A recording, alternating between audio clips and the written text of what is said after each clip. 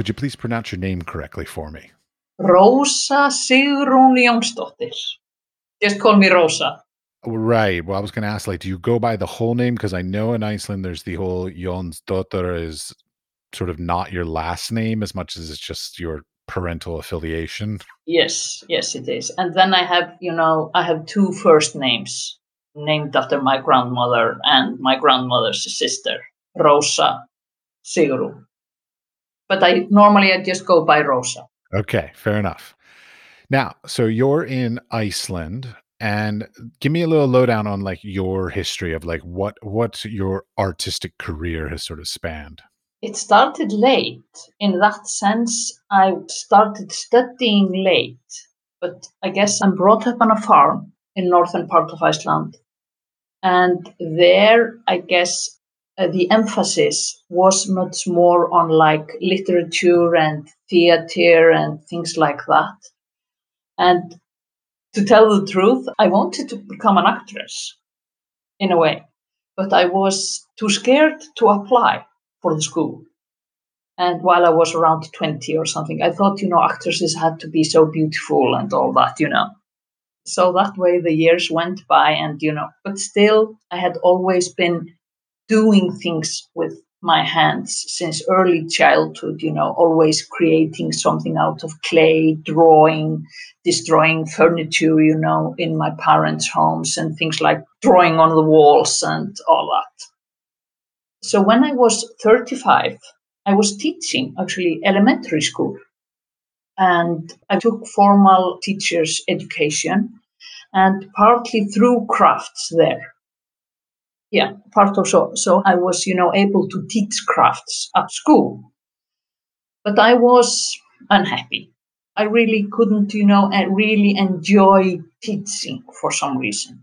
So I just sort of, when I was, shortly after 30, I started joining some art courses, drawing, model drawing and all that. And eventually when I was, I think, 34, I decided to apply for the University of the Arts home in Iceland. And I got in. And so therefore, that way it sort of started. But in a way, I think in the hindsight, it's a good thing. And it's also disadvantage. In a way, I think sort of my ideas and all that were in a way too formed about what I wanted to do. And also, of course, other students, they were much younger than I was. So it also affected how I made friends. And I had already, had my husband and we had sort of a family. And so I was in a different place in life. Well, that can be an advantage and or a disadvantage depending. I went to school with a bunch of like when I was 18 to 21 kind of thing, and there were some older students, and quite honestly, I mean, even if they didn't really connect with people so much, they really made beautiful work because their ideas were a bit more mature, I would say, I guess. Yeah, in a way. And also both a good thing and a bad thing, maybe more, you're more sure about what you're interested in when you are older, which is a good thing. Then you can sort of focus more on that. But it also, you are maybe somewhat less likely to experiment in a way and try things that actually might take you somewhere in a different position and then to an interesting place. So, but here I am, at least. Oh, yeah. I've run into the same thing. Like I moved from continents. I went from the United States to the Middle East, now to Europe. And every time people are like, "Well, why don't you just do this new thing instead? Because you're in a new place, you're being newly inspired." And I'm like, 'cause and I'm sort of maybe I'm stuck in a rut of like I want to do what's familiar, or maybe I'm just not willing to try something new. But it happens over time. The sort of the old, the older we all get, the more sort of narrow our field of vision and interest gets. And I think also it just takes time to become mature in as an artist. You just have to go through this phase and time of doing, redoing, looking at works, thinking about them, leaving them behind, taking them out again, and all that. And that just takes years. I mean, I'm now 20 years since my graduation. And in a way, I think it is mostly now recently that I feel that I can, in a way, of course, I make mistakes. And I hope I will not stop making mistakes. But more easily, I think I can look at the thing I'm doing. Yes, I think there is something there. I think I'm on the right track here. I think I make somewhat less mistakes maybe now than I did. But also, in a way, I'm more on the safe path, maybe, which is for us an artist, maybe not so good thing. So you never know what you're doing, actually. It's hard because you never know what's going to be it sounds really bad when I say it like this, but, like, you never know what's gonna be accepted, by the whoever's, the buyers, the exhibitors, the whatever.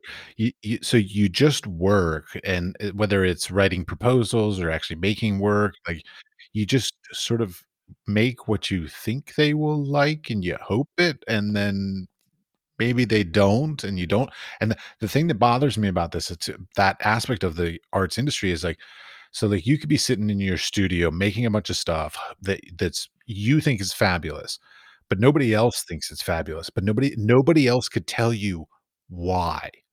Exactly. They'll just say, "No, we don't want to exhibit it." But why? What are we doing wrong? What could you do better? They can't give you that. So it's really difficult industry because they can say no, but they can't tell you why no. There always has to be the right buzz somehow around the person who is doing it. It has so much to do with your character and all that. Yeah. It's a very complicated in a relationship between artist and the art world as a market. It's a complicated connection. Indeed.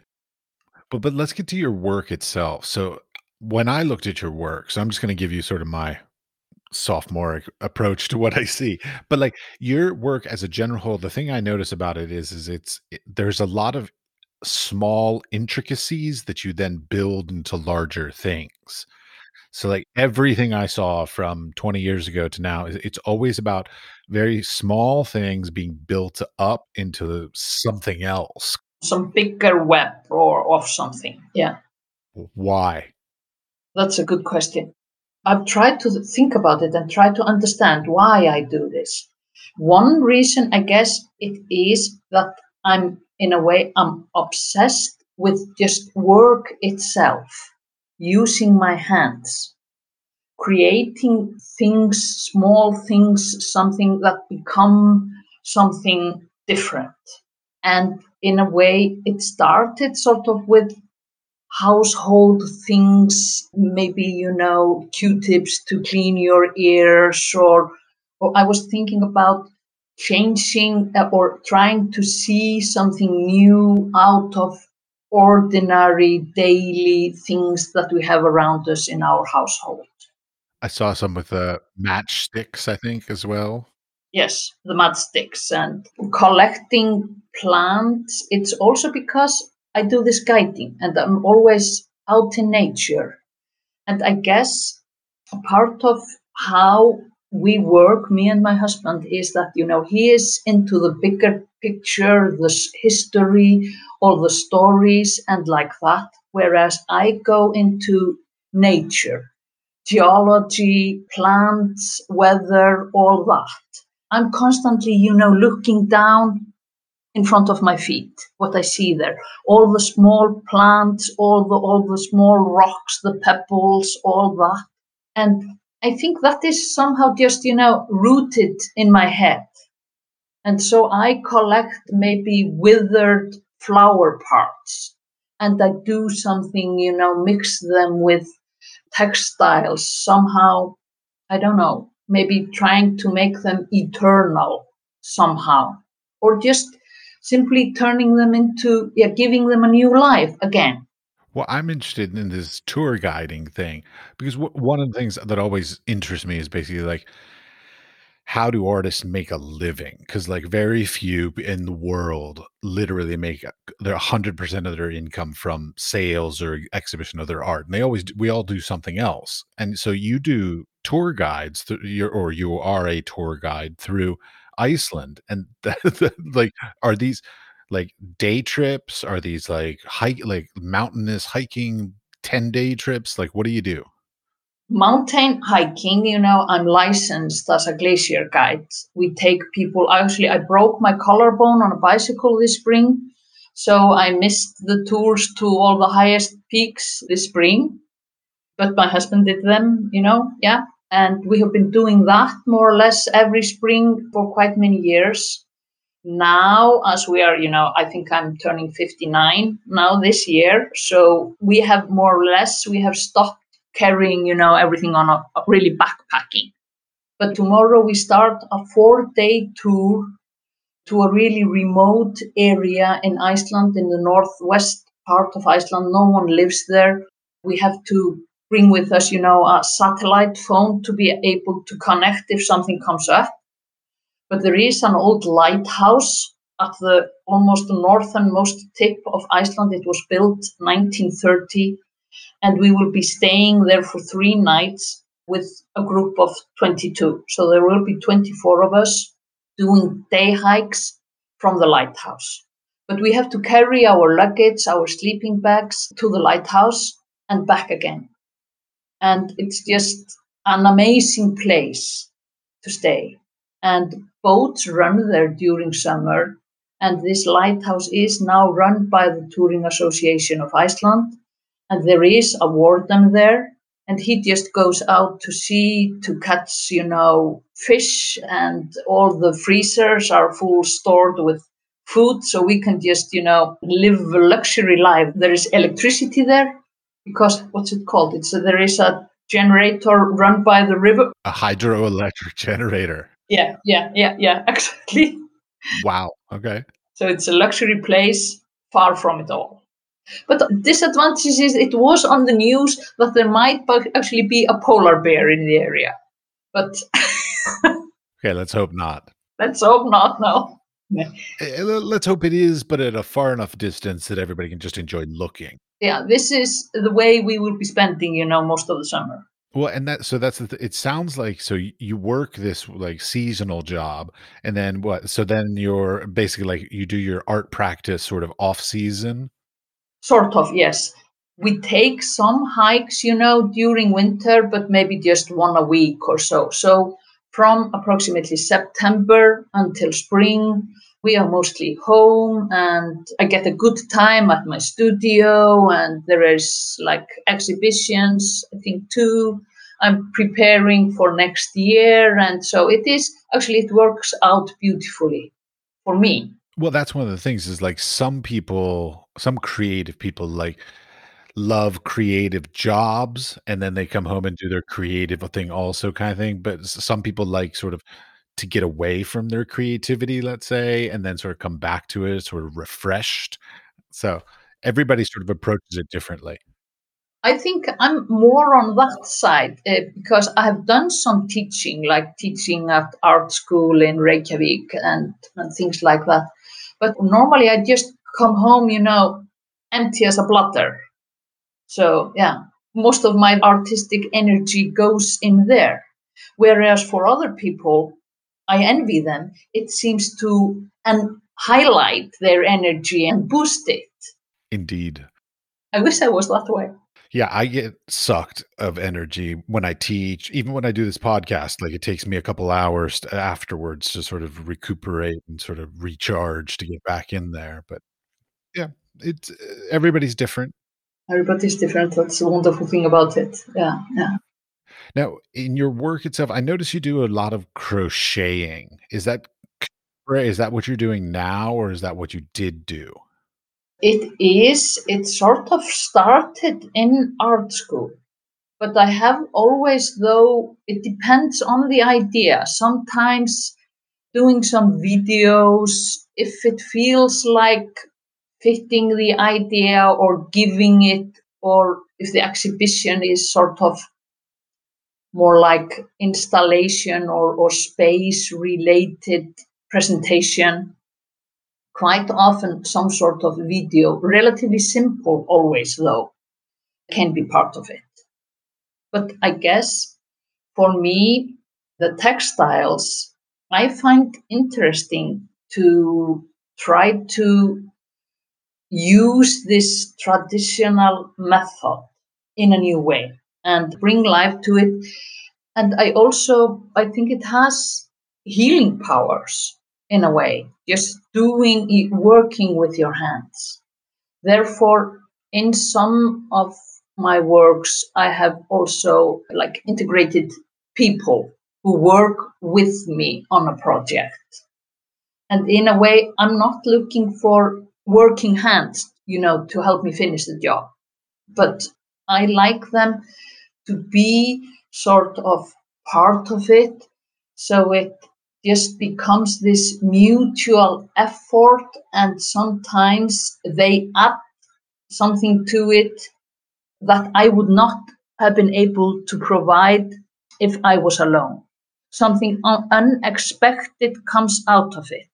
So you're saying if you do large scale, let's say, installation pieces, that you'll have other people sort of knit with you, sort of under your guidance? Yeah, it has happened like with both, big textile installations and like big flower pattern installations of the medical Icelandic medicinal plants I have been using, working on. Yeah, group of craftswomen. And like with the flowers, it has more been like symbolic. Maybe a woman choosing a flower, a favorite flower, and she finds a way. Sometimes actually I create the pattern if people prefer, or they figure out themselves how to create the form of the plant. So, yeah, for me, it is like this mutual effort and the power of unity. I find it interesting. Well, when I looked at, okay, because I saw your exhibition in Florence, the large scale crochet installation. The thing started thinking about, I'm like, okay, did you make this work in it? Like, did you make it and then say, where can I exhibit it? Or did you like write a proposal, get an agreed exhibition, and then start producing this work? Yes, it was the latter. There was a space, a relatively big space in the Art Museum of Akureyri, which was so that it was on two levels and you could stand on the second floor and look down into the exhibition space. And I wanted just visualized this installation there, this thing where I could walk the ground floor and look up and look at it one way, and then I could go to the second floor and look down on it. And also, this installation you saw, I was working on hard ice outlet glaciers at that time. And one of the most dangerous things you can find on glaciers are moulées. They're water holes that go straight into the ice formed by water, meltwater. And this is a thing you don't want to fall into.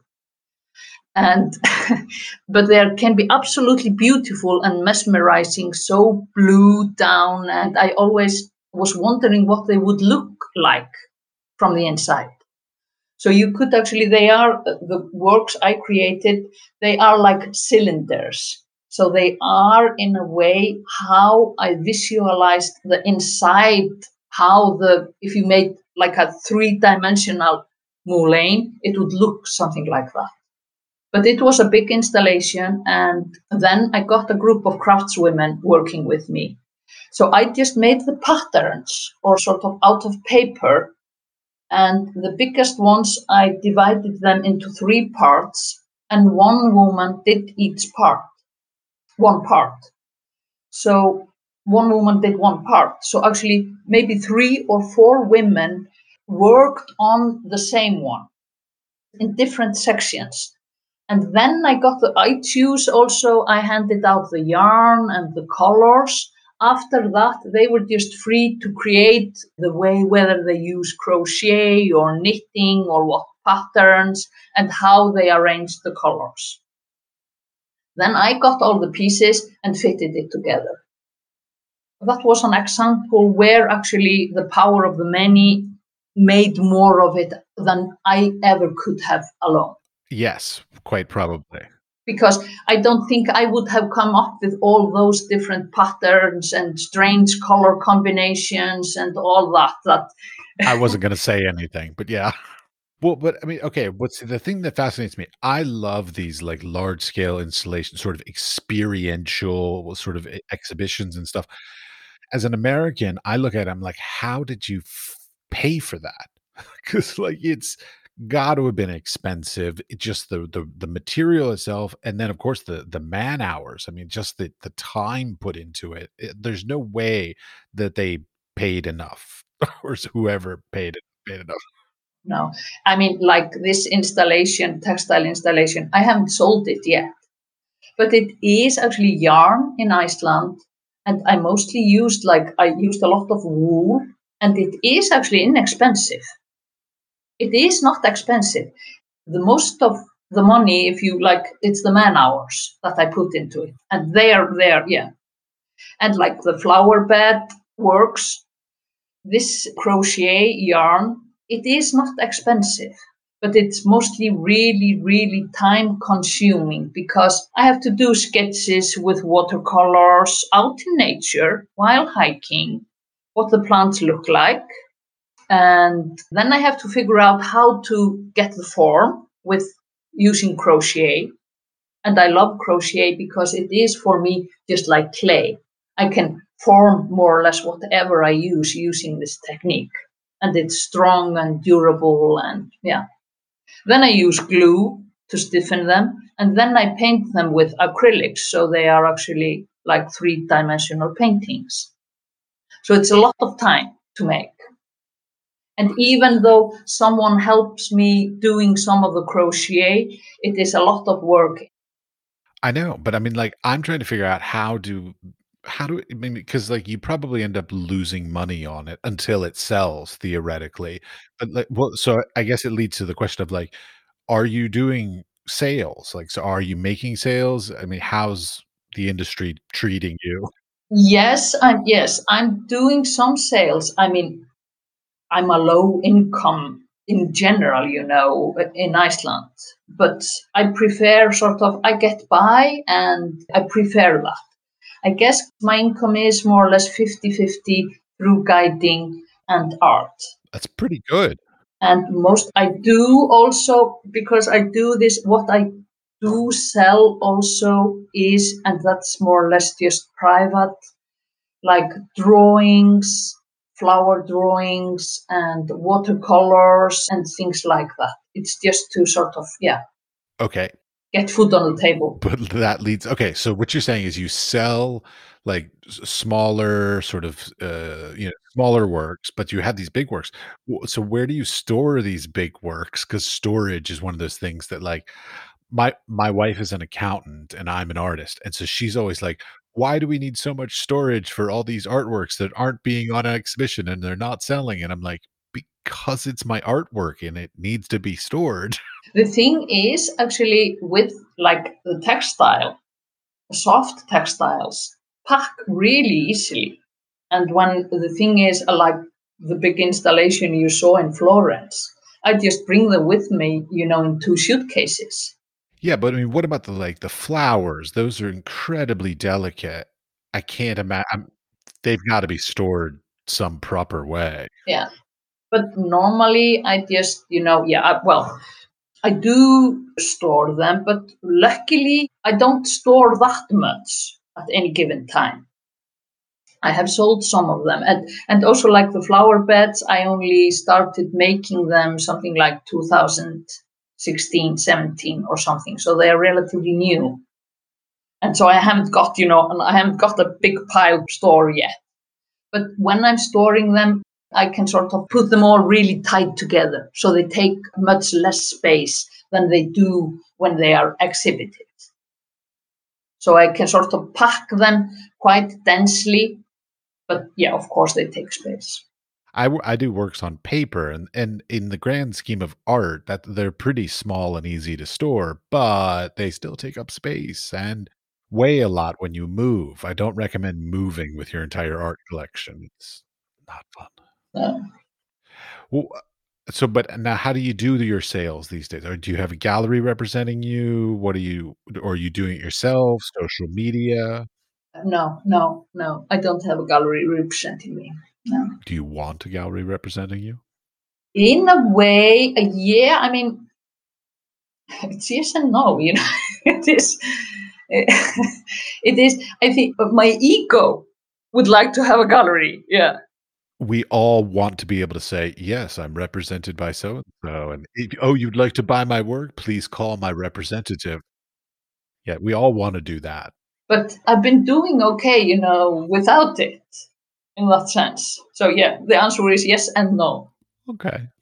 I would like to, in a way. Yeah, maybe it will happen before I turn. Yeah, I don't know what. We all hope it'll happen, but I mean, like, it's really interesting, like, there was a time when probably when I was young, when I remember, like, the only way to be successful was to have a gallery, and these days, there are so many other outlets and avenues and ways to do it. I mean, you could just be an amazing grant writer or an amazing residency applier, and you can make a pretty good living doing all that stuff. So, like, you don't really have to be selling work. You can fund your work in other ways.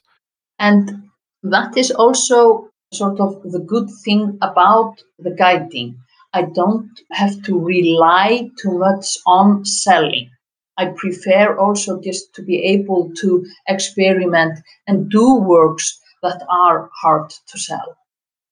Sort of, yeah, just have my artistic freedom in that sense.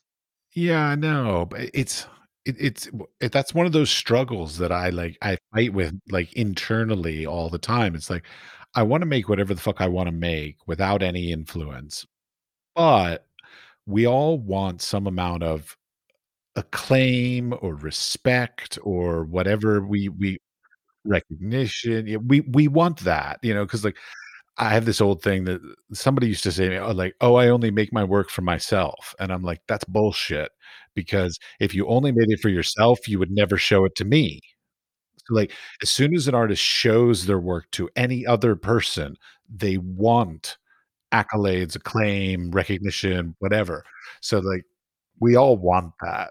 It's really hard, though. But can be like maybe meant by it was that I don't want to be have to rely too much on making art, that fits nicely on the walls in the homes of people, sort of to make a living. Oh, I understand that, yeah. Yeah. So rather than, I mean, I guess I could be doing more of my watercolors and my pencil drawings but I think in a way it would also kill me. It would take the joy out of it. And if I had to do it for sort of, yeah. So therefore just going and visit this lighthouse, it can just be a good thing. Well, it's that sense of expectations. That's a word that sort of haunts me in my life. Like the expectations that people get on you. Like once you're a quote unquote like selling artist, then you're expected to continue to sell. You're expected to make the same kind of works, kind of thing. And it's uh, discouraging. It's sort of the antithesis of the creativity that we all desire, the freedom. Anyways, now, I noticed that you did a number of residencies. Hmm. I love residencies. Yeah, I did for a while, but now actually I'm planning on, starting again, applying for residencies. After COVID, everybody's applying for residencies. Yeah, yeah, that's probably true. That's probably true. Well, but I mean, but what were your experiences with them? I mean, I see here, I'm looking at your CV, you got India and Berlin and a couple others. What how did you what were your experiences, I guess? Like, were they sort of individual, residencies? Were they group residencies? Like, what were some of the stories you have from those? In more or less, in all cases, there were, well, in some of the cases, I was just alone, Yeah.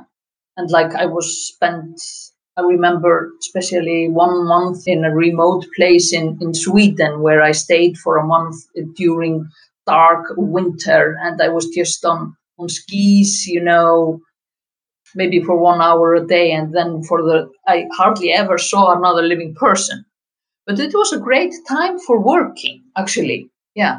I mean, time flew by because, yeah, I can very easily, forget myself while working, and I just love working, I guess. Workaholic in a way. Oh, yeah, we all are, but, like, see, my Yes, we all are. Yeah. I mean, we love what we do, that's why we're workaholics, but, like, I've been running into the situation where I keep running out of resources, like, I work almost too fast. Uh, I almost work too fast and too efficiently, and, like, I run out of resources, and I can't get enough resources to keep up with the amount of work that I make. So that's my problem. Yeah. Yes, I have lots of half-finished works. But in some cases, like with the residencies, sometimes some of them ended with like group shows or group representations of what we had been doing, like when we were in India for something like 6 weeks. But it's always individual work. And that's also, though, maybe partly me that I tend to withdraw. I know, and I wonder whether that's beneficial or not. I mean, like, because I sometimes I talk to people through this podcast that, like, they're great showmans and they're great salespeople and all this, and they have a certain level of success that in many ways I envy because I don't think I'm a great showman or a great salesman, but I think I'm a pretty good artist. So, Yeah. it's really hard because we're expected as artists these days to also be business people, Yes. and that sucks. Yeah, that sucks. Sucks so bad. Like, I mean, because, like I know that you've got a number of, like, awards and grants and residencies and stuff, so, like, you seem to be pretty skilled at, like, writing proposals and applications and things like this. Yes, I guess it comes, from the writing upbringing, and all that, Yeah, the written word has always been highly respected in my family. So I guess it helps out. It helps out. But do you have any tips or tricks about, like, how to do any of those things? Because, like, I'm still new to it because it's not as common in America as it is in Europe. In Europe, I'm finding it's very primary to a lot of things. Like, a lot of artists they're funded by things like I know the Icelandic salaries for artists, the things like this, and then there are proposals, and then of course there are residencies and all these kinds of things. Like, these these just don't exist in America, really. I mean, there are some, but they're generally like super high echelon, and you have to be a blue chip artist or be showing at Gagosian to get it or something like that. So Well, I think maybe it's simply because I'm interested in this nature and all the plants and all that. It actually gives you this opportunity to visit places, and people are interested. If you are interested if you're using and studying their culture or nature or whatever it is, it helps. I know. It totally sucks because, like, when this is my stupid arrogance of my youth. I used to apply for applications, and they'd be like, "Why do you wanna come here?" And I'd be like, "'Cause I just need time away." Like, what? Like, I need time to devote to my work. Like, that's what I mean, but in reality, I mean, these days, I could just get an Airbnb or whatever, like, just get away. But it's very interesting, like, I mean, I always say that the what artists want the most is time, money, and space. Like, if we can get those 3 things, then we're very happy. But, of course, those are the 3 most difficult things for us to get. It is like me, and now I haven't just very little used, graphic press. Isn't it called that? It's Print screen, yeah. Yeah, yeah, print screening. Yeah, there is this print screening press. I don't even remember. It just fell into my mind. It is in Iceland. I was trying to find the residency again now the other days because I want to apply for it. Because according to the description, there is this living space on the ground floor, and on the top floor, there is nothing there except this screen press. And I just want to be there and use it and work it there in some remote place in Finland. That's my dream now. And that's what's hard is, like, these residencies, there are some amazing residencies in the world. I mean, I wish I could find the time and the energy and the wherewithal to, like, research the residencies and find the right ones and all this, but, like, but they all, like, have these, like, ideas of what they want from us, but we want to just be able to go there and use their stuff and get away from our lives. But they all seem to have, like, weird, like, little things, like, I keep running into, like, "Oh, this one's about ecology," or, "This one's about young artists," or, "This one's only for women artists," and I'm just like, "Ugh." And this theme or something. Yeah. Yeah, and I don't fall into any of those things. Because unfortunately, sadly for me, I guess, at this point, it's like, I'm in the worst possible position because I am a white, male, heterosexual from America. Nobody wants to help us. Everybody else can get all kinds of support. If you're a minority or you're a different gender, anything like this, they are all supported magnificently. And don't get me wrong, I am not, like, bitter or angry. I'm just saying, like, I was born in the wrong era. Yeah. And I think, I have to be, now very careful because I think I might actually be simply getting too old. So it is, yeah, elderly woman from Iceland into knitting. I don't know how, how interesting that might be. It does. I have to be very careful about how I choose the words when I write the application, I think. Yeah. I'm an old lady and I like knitting. Probably not gonna go over well. Yes, No. yes. No, it's not going to fly. Alright. Are there any topics that I sort of maybe couldn't research about you that you might wanna sort of bring up that, like, surprised me with something? I wish I could. Maybe not. And yeah, that's maybe my problem. I'm not good at surprising people. I didn't say there was a problem. I'm just, like, sort of offering you the opportunity to, like, because there's only so much I can do researching online, so, like, there are some parts of your life that I'm sure are not there. No, I think in a way, I think we have sort of covered it. Sort of what inspires me. It is, yeah, simply the pure joy of working is and pure joy of experimenting. It's a huge drive for me. Well, actually, I forgot to ask. There's a question I generally ask everybody, which is sort of how did you get made?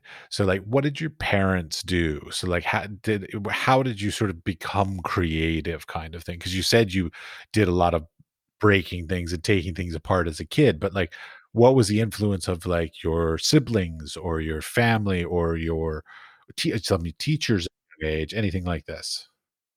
My parents were farmers. I lived on the farm until I was 20 and just went, of course, off to school. And it is just in the northern part of Iceland and, yeah, more or less far from everything. When you say farmers, is this plants, animals, all of it? Animals, mixed farming, the most common type of farming in Iceland. We had something like 25, 30 milking cows and around 200 sheep, sheepdog, cat to keep down the mice, and my mother she had hens so we could have eggs. That was our farm. Nice. And I just learned working for my parents, and I guess in a way my mother, and at that time she did all the knitting, and actually I think my mother, she would be making clothes. She would be a designer today if she had the opportunity.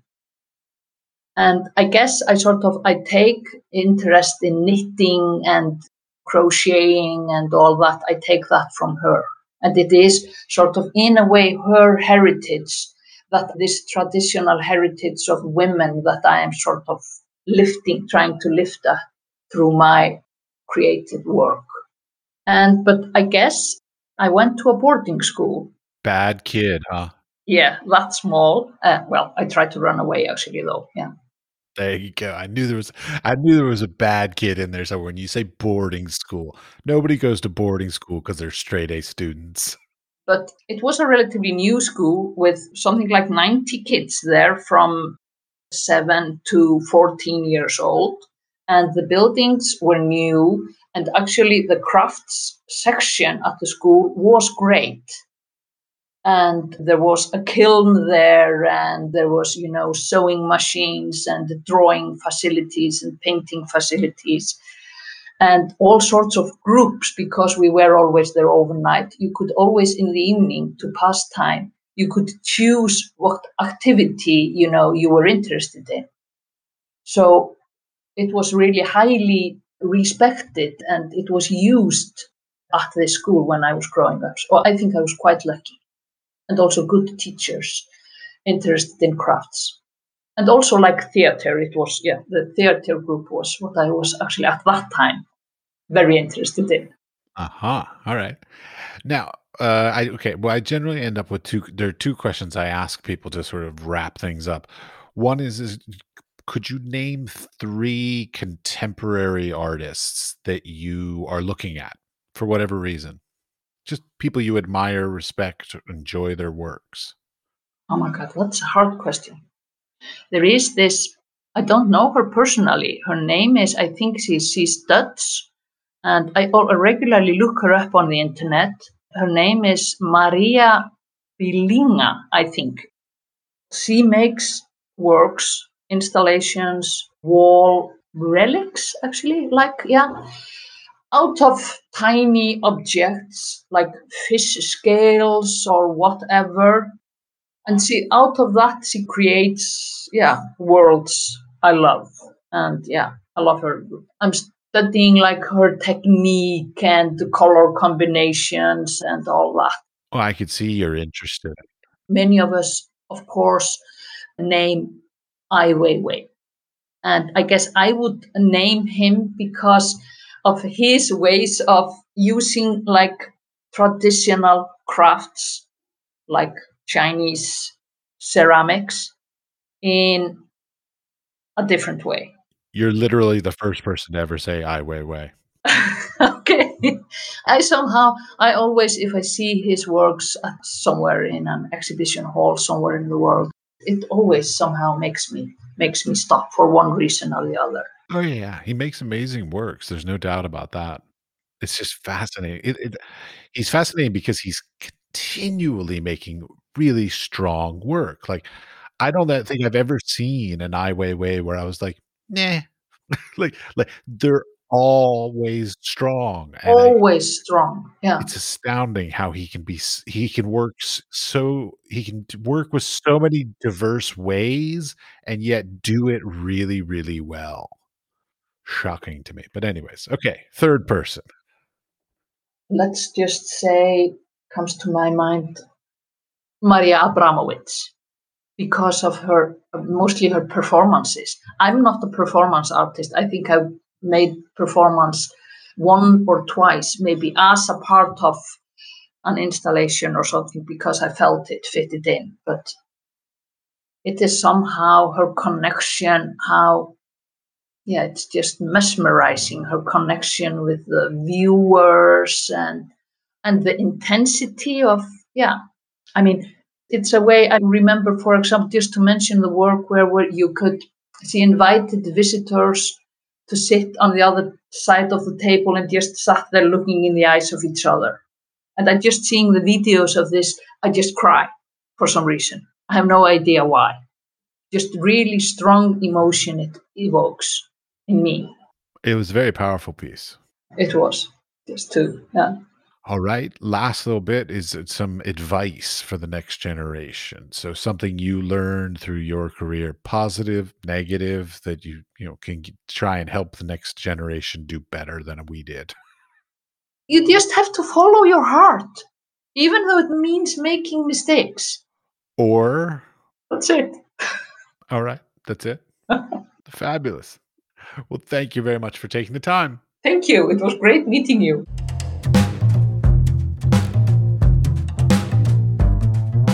I hope you are enjoying and learning from the stories, experiences, and advice of our guests as much as I am. If you like the podcast, we would appreciate a 5-star rating, and a nice comment would be greatly appreciated. Please be sure to tell your friends to listen and subscribe as well. You can subscribe on Apple Podcast, Spotify, or wherever you get your podcasts. We are produced by 5014. Audio editing is done by Jakub Czerne. And for more information about the podcast and our guests, please visit our website, wisefoolpod.com.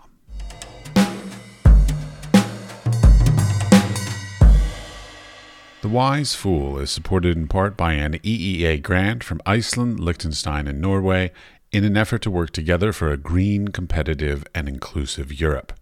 We would also like to thank our partners, Hunt Kastner in Prague, Czech Republic, and Kunstsentrene i Norge in Norway. Links to EEA grants and our partner organizations are available in the show notes or on our website, wisefoolpod.com.